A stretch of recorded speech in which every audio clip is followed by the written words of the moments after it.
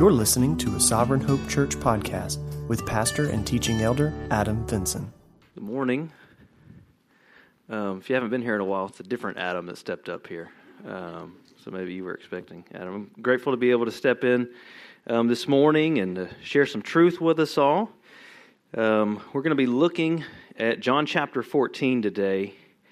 And I'm excited about this passage. This is one that I was directed to specifically because in the fall of last year, I had an opportunity to speak to several students about the assurances that we have of the second coming of Christ. And aside from the eyewitness accounts, aside from the transformation that we see happen in the lives of the disciples, I taught on this specific passage because from the very words of Jesus, there's great comfort and assurance in the second coming that I want to point us to today. As I was looking at the text, there's also great comfort provided here in verse 1 that we'll take a look at. And then there's also great clarity in verse 6 as we see Jesus proclaim He is the way, the truth, and the life. But if you've been here with us, you know we've been going through Exodus, and so this the setting of John 14 actually ties into where we are in Exodus as we see the triumphal exodus of the Israelites from Egypt. Jesus is talking about His second coming, which will be our triumphal exodus from this world. We've been looking at the Passover and the tradition that was started with the blood of the lamb on the doorpost. This is during the week when Jesus comes into Jerusalem and He's celebrated as the Messiah. But now we're on that Thursday night where Jesus is talking to His disciples, and He will soon be killed as that sacrificial lamb, the fulfillment of the Passover that we've been looking at in Exodus.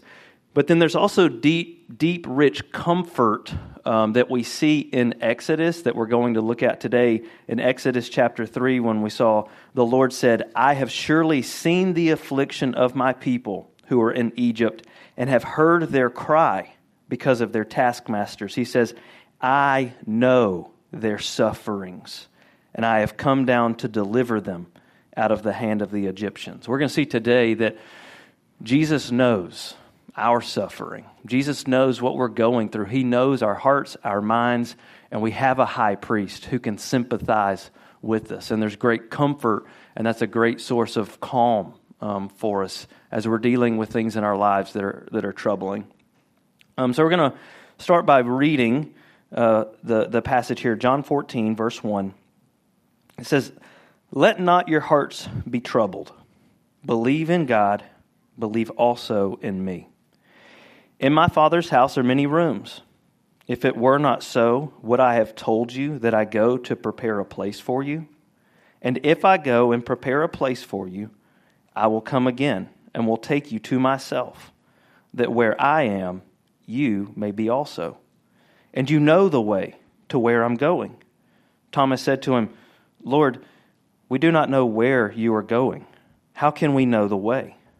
Jesus said to him, "I am the way, and the truth, and the life.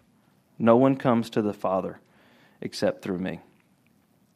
Our summary sentence for today says, believers can take great comfort in the truth that Jesus cares about the condition of your heart and knows that the greatest source of calm is found in a right understanding of who He is, what He's done, and what He will do.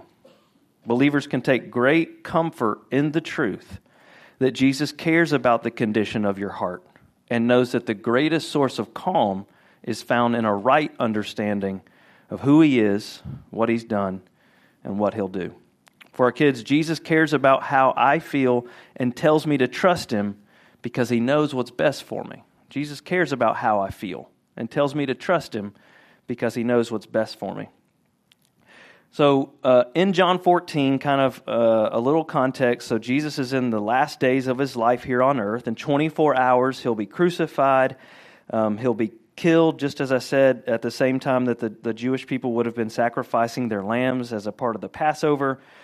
In John 14, we're specifically focused on a portion of the conversation that Jesus has with His disciples in that upper room on Thursday night. This is where We know he washes the disciples' feet. He introduces the institution of the Lord's Supper, and he's giving his final words to his followers.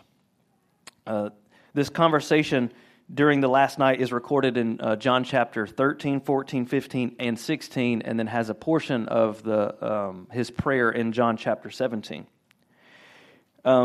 So the first thing I think would be helpful for us is to kind of take in the disciples' perspective, and I want to share with you a little bit of context around what the disciples are hearing, what they're experiencing, and ultimately that troubled times can make for troubled hearts.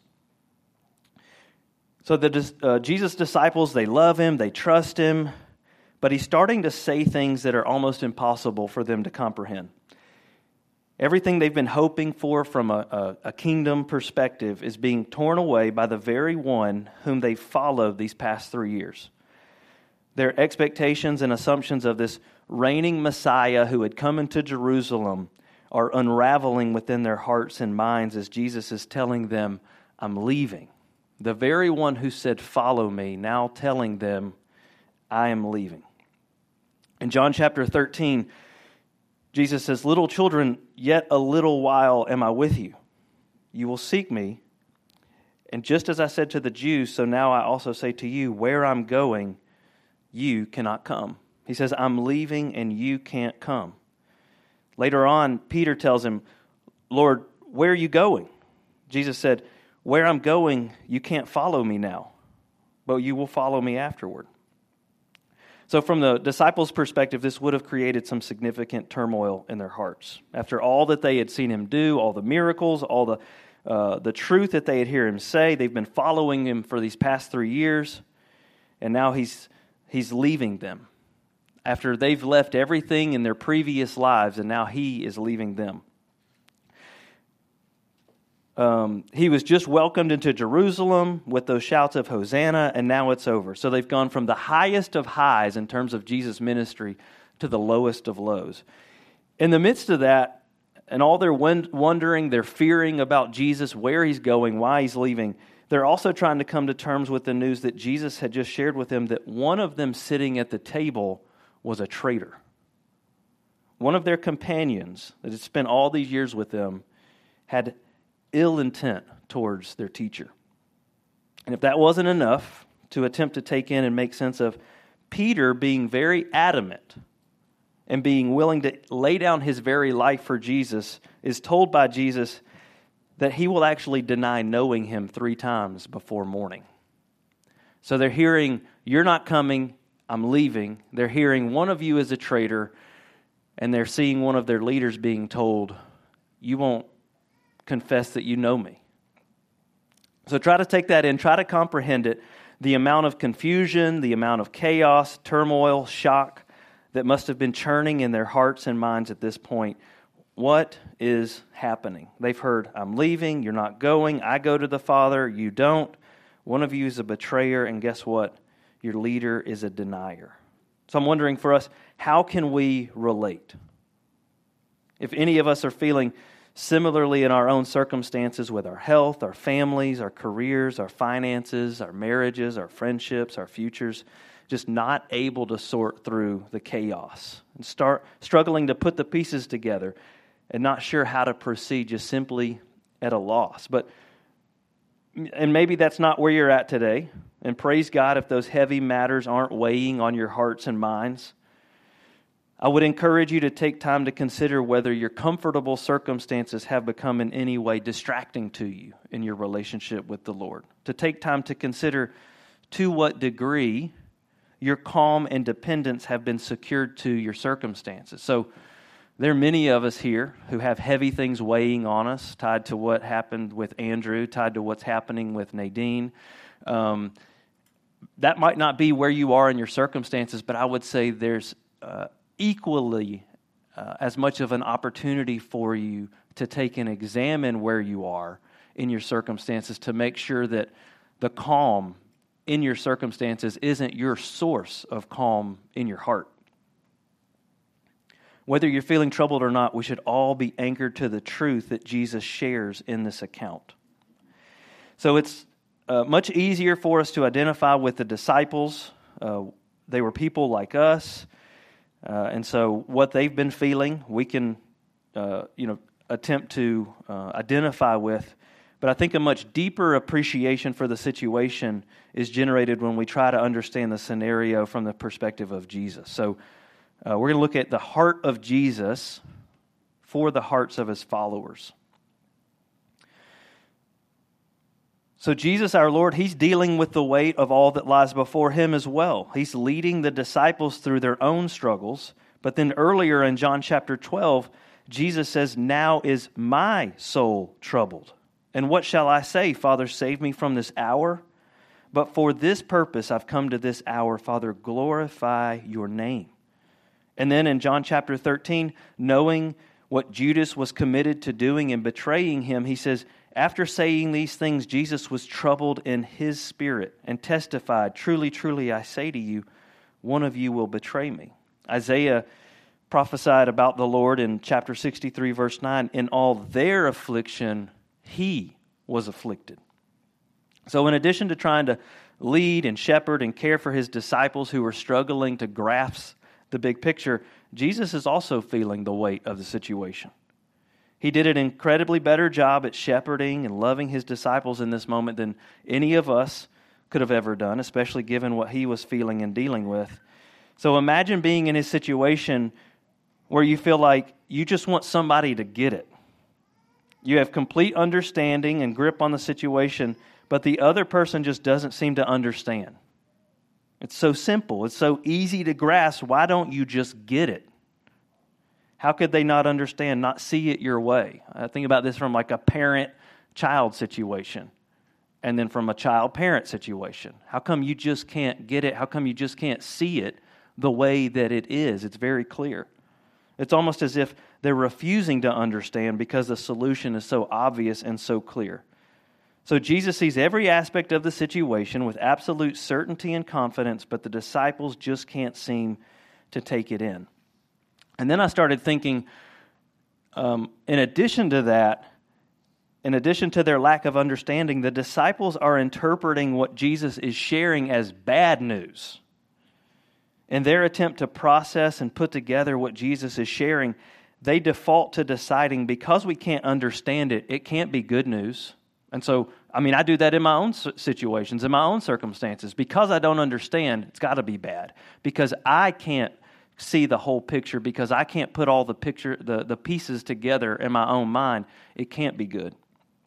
They're less than 24 hours away from, "For our sake, he made him to be sin who knew no sin, so that in him we might become the righteousness of God." And Peter's trying to talk him out of it, not realizing that billions of people need this to take place in order to experience peace with God and relationship with his Son. Later on in this discussion with his disciples, Jesus will tell them that it's good news that he's leaving. He says, "You heard me say to you, I'm going away and I'll come to you. If you loved me, you would have rejoiced because I'm going to the Father." So I can identify more with where the disciples are in the situation, and at the same time, I'm so grateful for a Savior who is patient, gentle, and loving, even in the midst of working through his own weighty matters. He was patient instead of pompous. He was gentle instead of aggressive. He took the time to explain things to them instead of telling them, "Just forget about it, it's way over your head." He was compassionate instead of cold-hearted. The example that I was thinking about was a parent who has a child who says that they're afraid of the dark. The darkness is just the absence of light. You just can't see. But there's no reason to be afraid of the dark. And as a parent, I can take the perspective of just simply saying, "There's nothing to be afraid of. Get over it," and leave. Close the door. Deal with it. Or I can be the kind of parent who says, "Listen, I love you. There is nothing to be afraid of." But then I let them watch me check their closet. I let them watch me check under the bed. I plug in a nightlight for them. I care for them. I pray with them. I tell them that Jesus is the light. And I share truth with them. That's the kind of Savior that we have here in this situation with the disciples. They just don't get it. But it's such good news. But he doesn't get angry or frustrated at them. We also have a Lord who's able to sympathize with us. Hebrews 4:15 says, we don't have a high priest who's unable, or the opposite of that would be, we do have a high priest who is able to sympathize with our weaknesses. One who in every respect has been tempted as we are, yet without sin. Jesus knows better than any of us the fullness of temptation because he never gave in to temptation. He was fully God and fully man. So he can sympathize with our weaknesses. He's familiar with those weaknesses. So the implication for us, for you, as you consider this, is do you ever feel like people around you don't understand? Like they have no idea what you're going through? Well, Jesus can sympathize with that. Do you ever feel like the weight of the world is on your shoulders? Well, Jesus can sympathize with that. Do you ever feel like you've been wrongly accused or humiliated? Well, Jesus can sympathize with that. So we need to stop saying that no one understands, that no one can feel what I'm feeling, because it isn't true. Jesus felt all of those things and more to the fullest extent. He can sympathize with you, and he cares about you. In addition to this, Jesus knew the hearts and minds of his followers. John chapter 2 says, he knew all people and needed no one to bear witness about man, for he himself knew what was in man. He loved them. He felt compassion towards them. He didn't desire for them to think that they'd been abandoned or lost. He didn't want them to be confused or unsettled. In light of all their feeling and thinking, Jesus says, let not your hearts be troubled. That word troubled can mean disturbed, restless, distressed, or stirred up. It's the same word that's used to describe the pool that the lame man wants to be put into when the waters are stirred. So think about that stirring in your own heart, that restlessness. It's a quote from Charles Spurgeon about this reality with Jesus and the disciples. He says, I'm very glad that the disciples were not perfect men. They would then have understood all that Jesus said at once, and we should have lost our Lord's instructive explanations. They would also have lived above all trouble of mind, and then the Master would not have said to them these golden words, let not your hearts be troubled. So we can identify with the disciples, and at the same time, what a Savior we have. What a Lord, what a compassionate, patient, loving Lord he is. So how will Jesus look to comfort and reassure, to settle his followers? And what way will he direct them so that they are anchored and secured from being stirred up, from being tossed about? What are his assurances and truth to combat their fears, worries, and uninformed assumptions? What's the answer for us when we can't make sense of the situation, when we want so deeply to stamp our circumstances as bad news because I don't understand it? First point is that believers have every reason to trust him wholeheartedly. Great comfort and confidence starts with trusting the Lord. He says, believe in God, believe also in me. So where can peace, calm, clarity, and dependability be found but in a right relationship with God through his Son, Jesus? In John 10:30, Jesus says, I and the Father are one. Belief in God only is just religion. Belief in his Son as well is relationship. If I only believe in God, I've only done just as good as the demons do that James talks about. But if I believe in God and his Son, God the Son, I have a relationship with God. Belief is the whole purpose of John's writing to begin with. A couple of years we went through the book of John, and, several times we went back to John chapter 20 to be reminded of why John wrote this letter. He says, now Jesus did many other signs in the presence of the disciples which are not written in this book. But these are written so that you may believe that Jesus is the Christ, the Son of God, and that by believing you may have life in his name. When telling the disciples beforehand that one of him would betray him, Jesus says in John 13, I'm telling you this now before it takes place, that when it does take place, you may believe that I am he.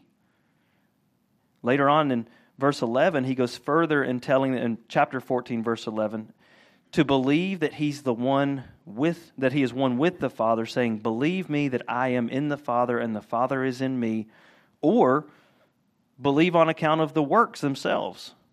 So just look at what I've done and believe that I am who I say I am based on what I've done. So Jesus is telling them, I am the anchor for your soul. Depend on me. I am the rock on dry ground. Trust on me. I'm the bronze serpent in the desert. Look to me. I'm the good shepherd of the flock. Follow me. Let not your hearts be troubled. Believe in me. So he starts with that foundation, that clarity. The implication for us today, how much more so can we appreciate these words, his concern, his directing our hearts to the true and lasting source of comfort and confidence. That we have been indwelt by the very Spirit of God and are able to look back on this account with a much clearer understanding of why Jesus was making these statements. Believe in God, believe also in me. So now that the foundation of their belief has been laid, Jesus looks to speak to some of their direct and specific concerns that seem to be causing distress within them. So the second point here, believers have every reason to trust him with their forever home. So one of their concerns is surely centered around the question of where is my place? Where's my home? Where's my rest? Where's my security if you're leaving? For 3 years they've been on the road, on tour, without a home, a place to call theirs. They'd heard Jesus say that foxes have holes, birds of the air have nests, but the Son of Man has nowhere to lay his head. They also heard the response of Jesus to the rich young ruler when he shows up and he ends up walking away sad because Jesus told him he'd need to leave everything behind that he had on this earth in order to follow him.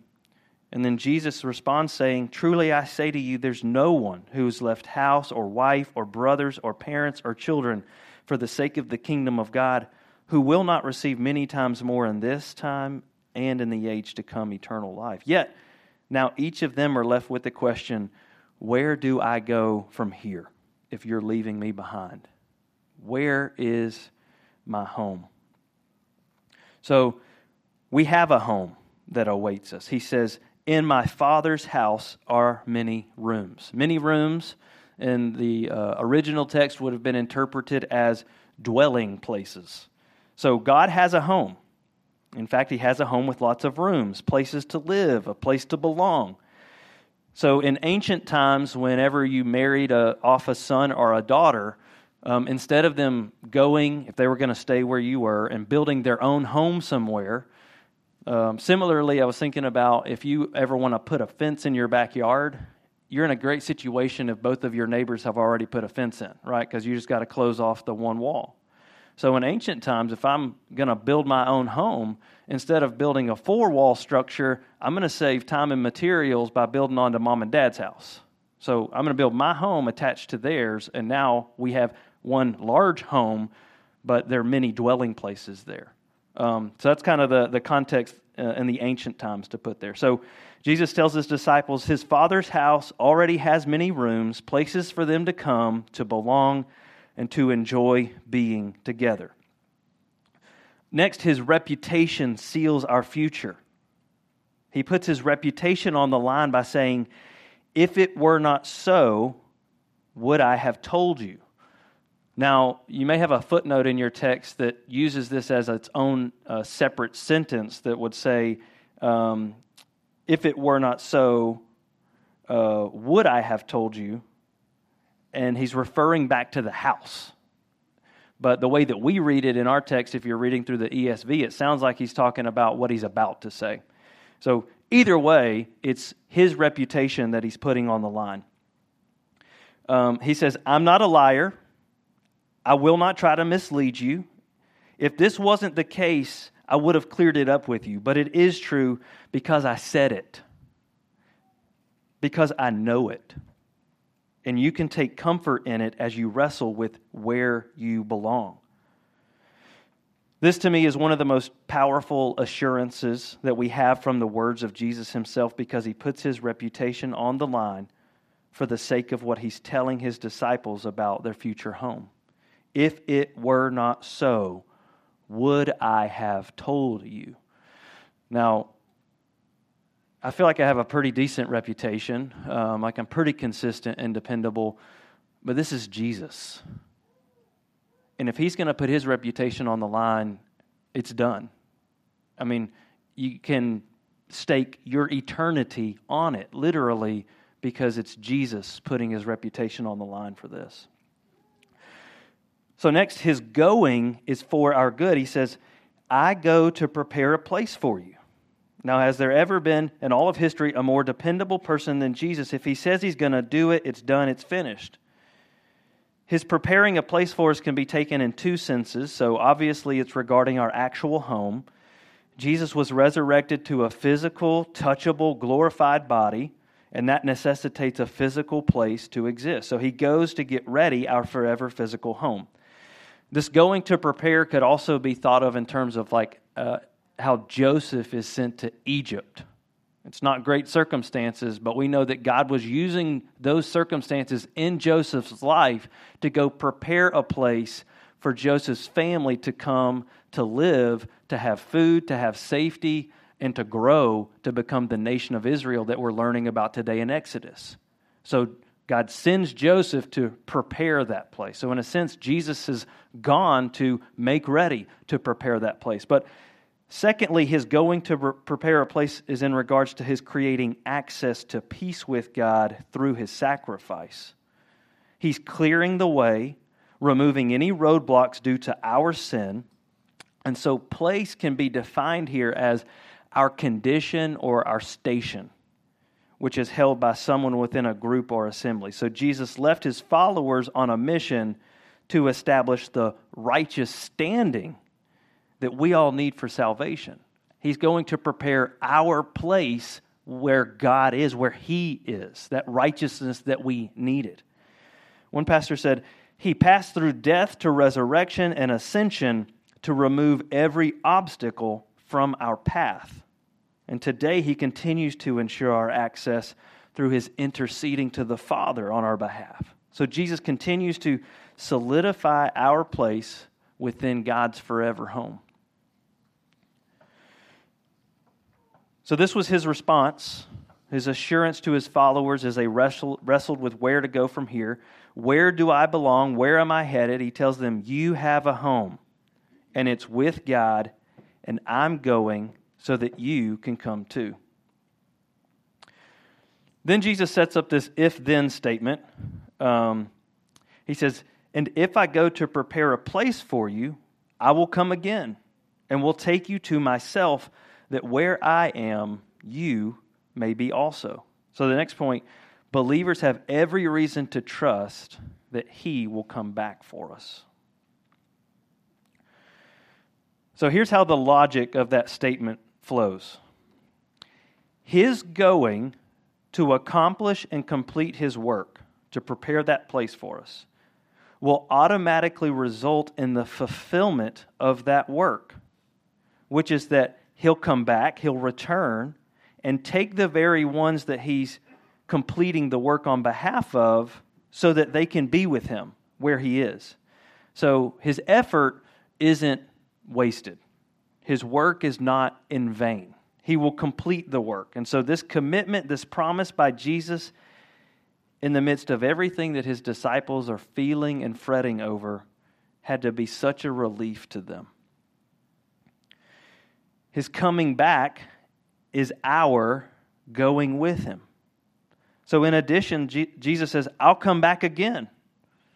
One of my favorite titles for Jesus is the coming one. And it's found in Hebrews chapter 10, verse 37. It says, for yet a little while, and the coming one will come and will not delay. I love that. As I look forward to the return of Jesus, that's one of my favorite titles for him as I celebrate that promise of the second coming. What's interesting is that John doesn't talk much about the second coming in the book of John, which may be why Jesus decides to give him the vision that leads to Revelation. I don't know. This is one of the few places at all that we see John mention the coming again of Jesus. So not only is Jesus making a commitment to return, but he tells them he will take them to himself. He says, I'll take care of the logistics, and in that sense, he's basically the chauffeur of salvation. He says, I will come again and will take you to myself. The greatest comfort in this statement is that where he is where we will be. They've heard him say, I'm leaving, you're not going, I go to the Father and you don't. And now the greatest news they could hope to hear is where I am is where he will be also. This is good news for all of us, because what would a forever home be if Jesus wasn't there? John Piper says, the very essence of heaven is the presence of Jesus. The very presence of Jesus is the essence of heaven. As far as I know, and I've never been inside of one of these, but prisons also have many rooms.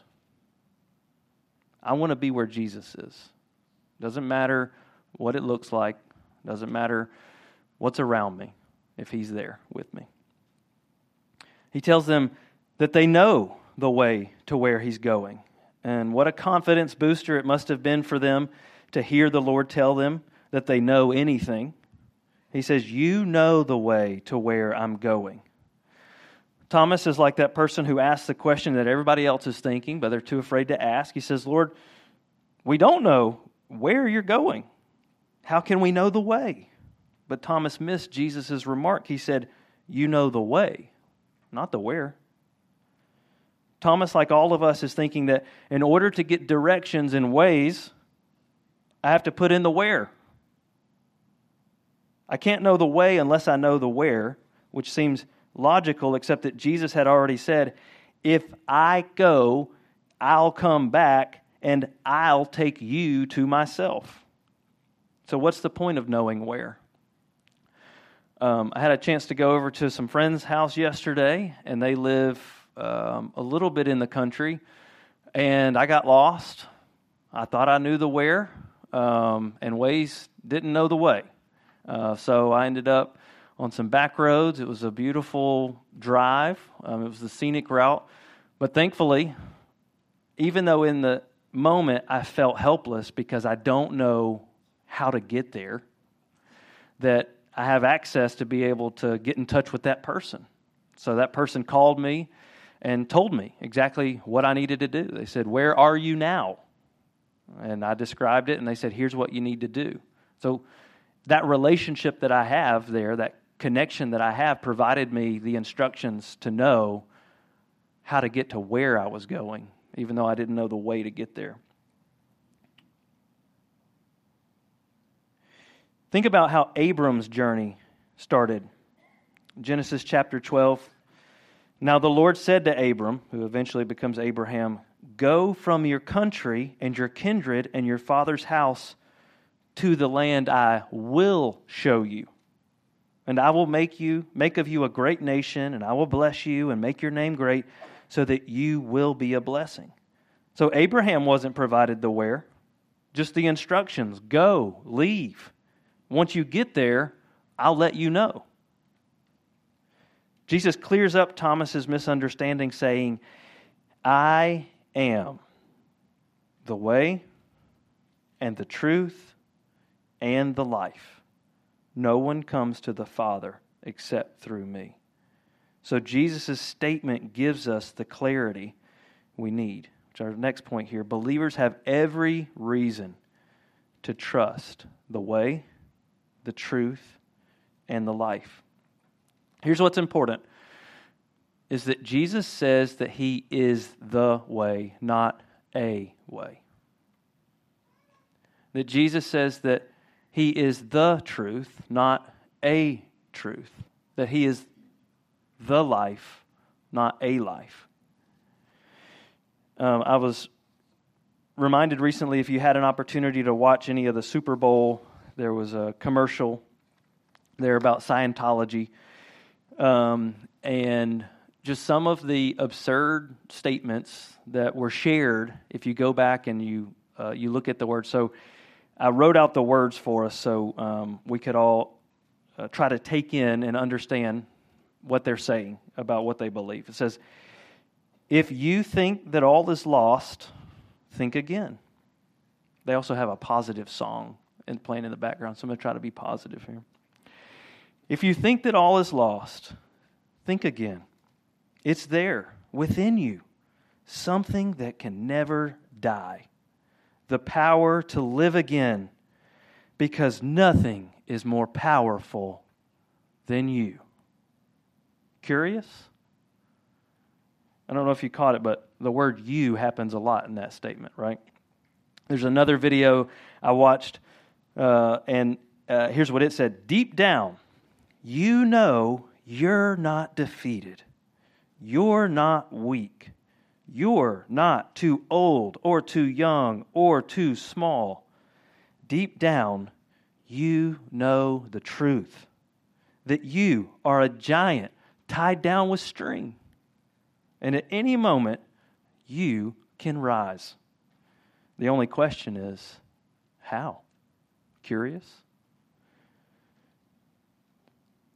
What do we do with a message that's so self-centered and so self-empowered around salvation? Isn't that what our culture craves, is to know or to believe that all I need is already within me? I don't need to depend on anybody else for anything.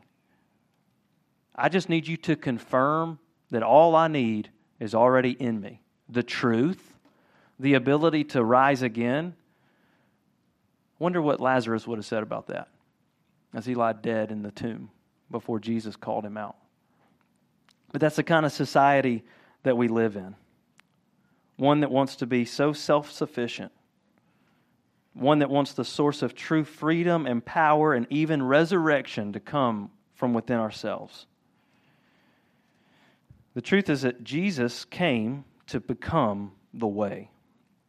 Hebrews chapter 10 says, therefore, brothers, since we have confidence to enter the holy places by the blood of Jesus, by the new and living way that He opened for us through the curtain, that is, through His flesh, and since we have a great high priest over the house of God, let us draw near with a true heart in full assurance of faith, with our hearts sprinkled clean from an evil conscience and our bodies washed with pure water.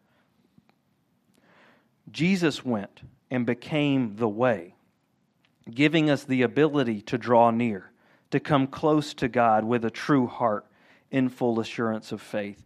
Jesus went and prepared the way.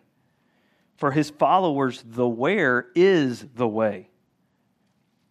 Early references to Christianity were actually called the way. So I know the Mandalorian tried to hijack this phrase by saying, this is the way. But it started with early Christians. Several times in Acts, we see this referenced. In Acts chapter 9, Saul, who becomes Paul, tried to find any belonging to the way, men or women, that he might bring them bound to Jerusalem. So when I'm feeling unsure about my future, about what's next, maybe just about my tomorrow, I don't have to worry about figuring out the path ahead, because I know and I am known by the way. When I'm having conversation with friends about what they believe, Jesus didn't present Himself as a way, and so neither should I. He is the way, the only way to the Father.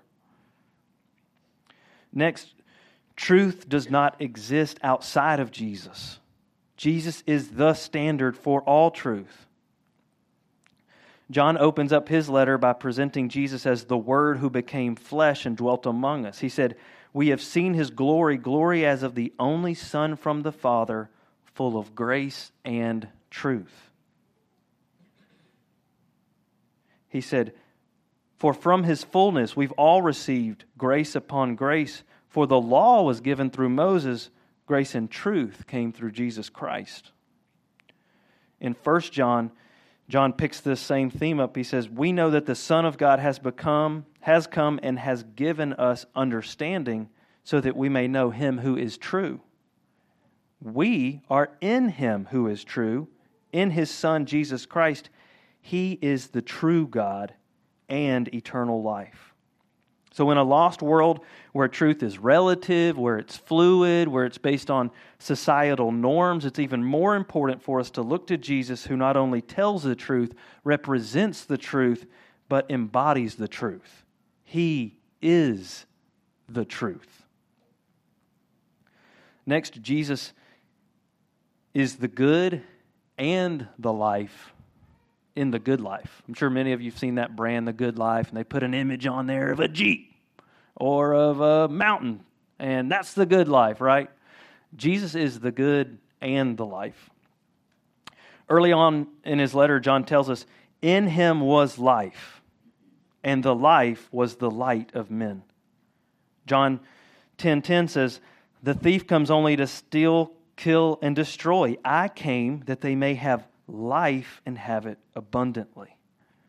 And Jesus has already proclaimed this incredible truth to Martha after raising Lazarus from the grave, or before raising Lazarus from the grave. He says, He told her, your brother will rise again. Martha responded, I know that he'll rise again in the resurrection on the last day. And Jesus said to her, I am the resurrection and the life. Whoever believes in me, though he die, yet shall he live. And everyone who lives and believes in me shall never die. Paul addresses the people of Athens. He tells them that the true God is not like their various false gods. He says, He is not far from each of us. And then he quotes one of their poets saying, in Him we live and move and have our being. Jesus is the life. So I wanted to, there we go, close with a quote from C.S. Lewis. So in Mere Christianity, C.S. Lewis creates this scenario where he says Jesus is either one of three things. He's either a liar, he just flat out wasn't telling the truth. He was a lunatic who was just off his rocker, who was just saying crazy things, or He's Lord. Everything He said was true, and He deserves our worship, and He deserves us to believe in and to follow Him. He says, but let us not come with any patronizing nonsense about Him simply being a great human teacher. You cannot say He was just a good person. He says He has not left that open to us, and He did not intend to. When Jesus says, I am the way, the truth, the life, that's it. Not a way, not a truth, not a life. John Piper summarized that quote by C.S. Lewis saying, in other words, the way Jesus spoke like no one else ever spoke makes it irrational to speak nice things about Him while rejecting His deity. He was not nice if He was not God.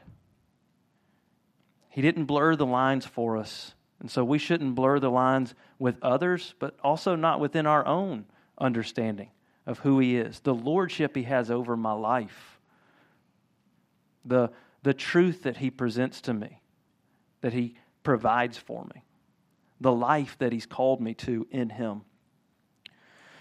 The assurance that we're provided through the truth that Jesus shares allow us to respond as the psalmist did in Psalm 46. So thinking back to how he starts this conversation, let not your hearts be troubled. And then he shares this truth with us.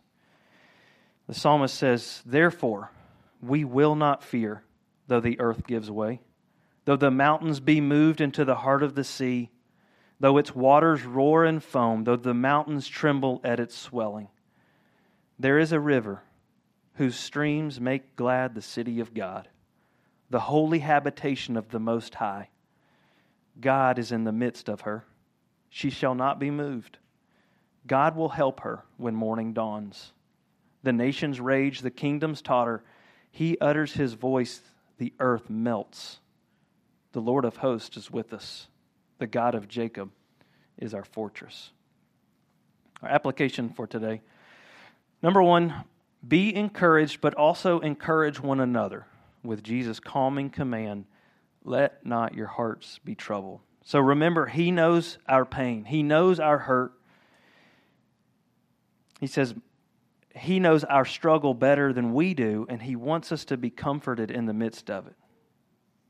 Be sure to follow up those tender words with the same reasons that Jesus provided for us, the same truth that Jesus provided for us as to why our hearts don't need to be troubled. And then number 2, share the truth with others that Jesus is the way, the truth, and the life. You never know when the Holy Spirit is priming someone's heart in a conversation that He's leading you to have with them to share this truth and this reality with them. So let's be faithful to share that Jesus is the way, not a way, the truth, not a truth, and the life, not a life. Let's pray together. Father, we're so grateful to You for our time today. Grateful to be able to come and be directed to this passage, and grateful for Your tenderness, for Your patience, for Your loving kindness towards Your disciples in the midst of everything that they were feeling in this moment. Grateful for the truth that You directed their hearts to, ultimately to believe on You, to trust upon You, to depend upon You, but also that You put Your reputation on the line in telling them that there is a place for them, that there is a place for us, that You were leaving, but that You will come back. And You won't just come back to take us anywhere, but You'll come back to take us to where You are. Lord, we long for Your return. We're grateful that You are the coming one. And we pray, Lord, do not delay. Come quickly. Come soon. We're ready. Lord, protect us from staking our calmness of heart on any easy circumstances. Lord, let us not be distracted. Lord, regardless of our situations, this is the truth that we need to be reminded of. This is the truth that we need to be anchored to, that You are the way, the truth, and the life. We love You. We trust You. In Jesus' name, amen. Thank you for listening to the Sovereign Hope Church podcast. We trust that you've been encouraged by the Word. For more information about our church, please visit our website at www.sovhope.org. Again, that's www.sovhope.org.